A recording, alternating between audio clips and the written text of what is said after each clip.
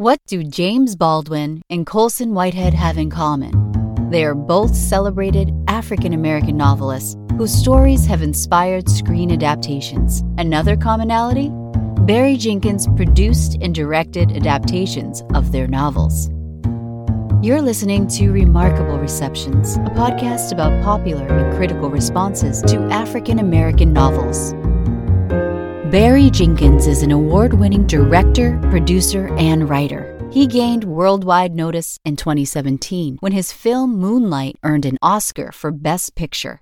A year later, the film, If Beale Street Could Talk, based on Baldwin's 1974 novel, was released in theaters. Much like the novel, the movie follows a non-linear structure that captures the love story between a Black man and woman. The New York Times raved about Jenkins' ability to invite audiences to look deeply at the characters in a cinematic style where the visuals speak volumes without words. The Times also noted that there were moments when Jenkins remained too faithful to the text. For his next adaptation, Jenkins took noticeable creative liberties.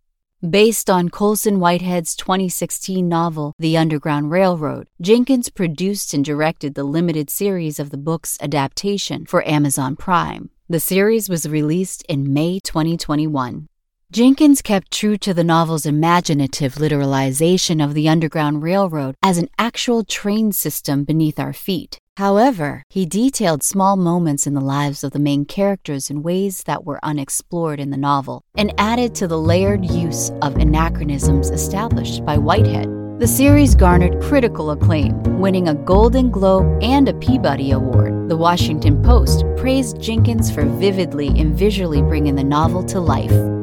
Who else will accompany the list with James Baldwin and Colson Whitehead and having their remarkable novels adapted into remarkable visual productions by Barry Jenkins? This episode was written by Nicole Dixon. The episode was edited by Elizabeth Calley and Howard Ramsey II.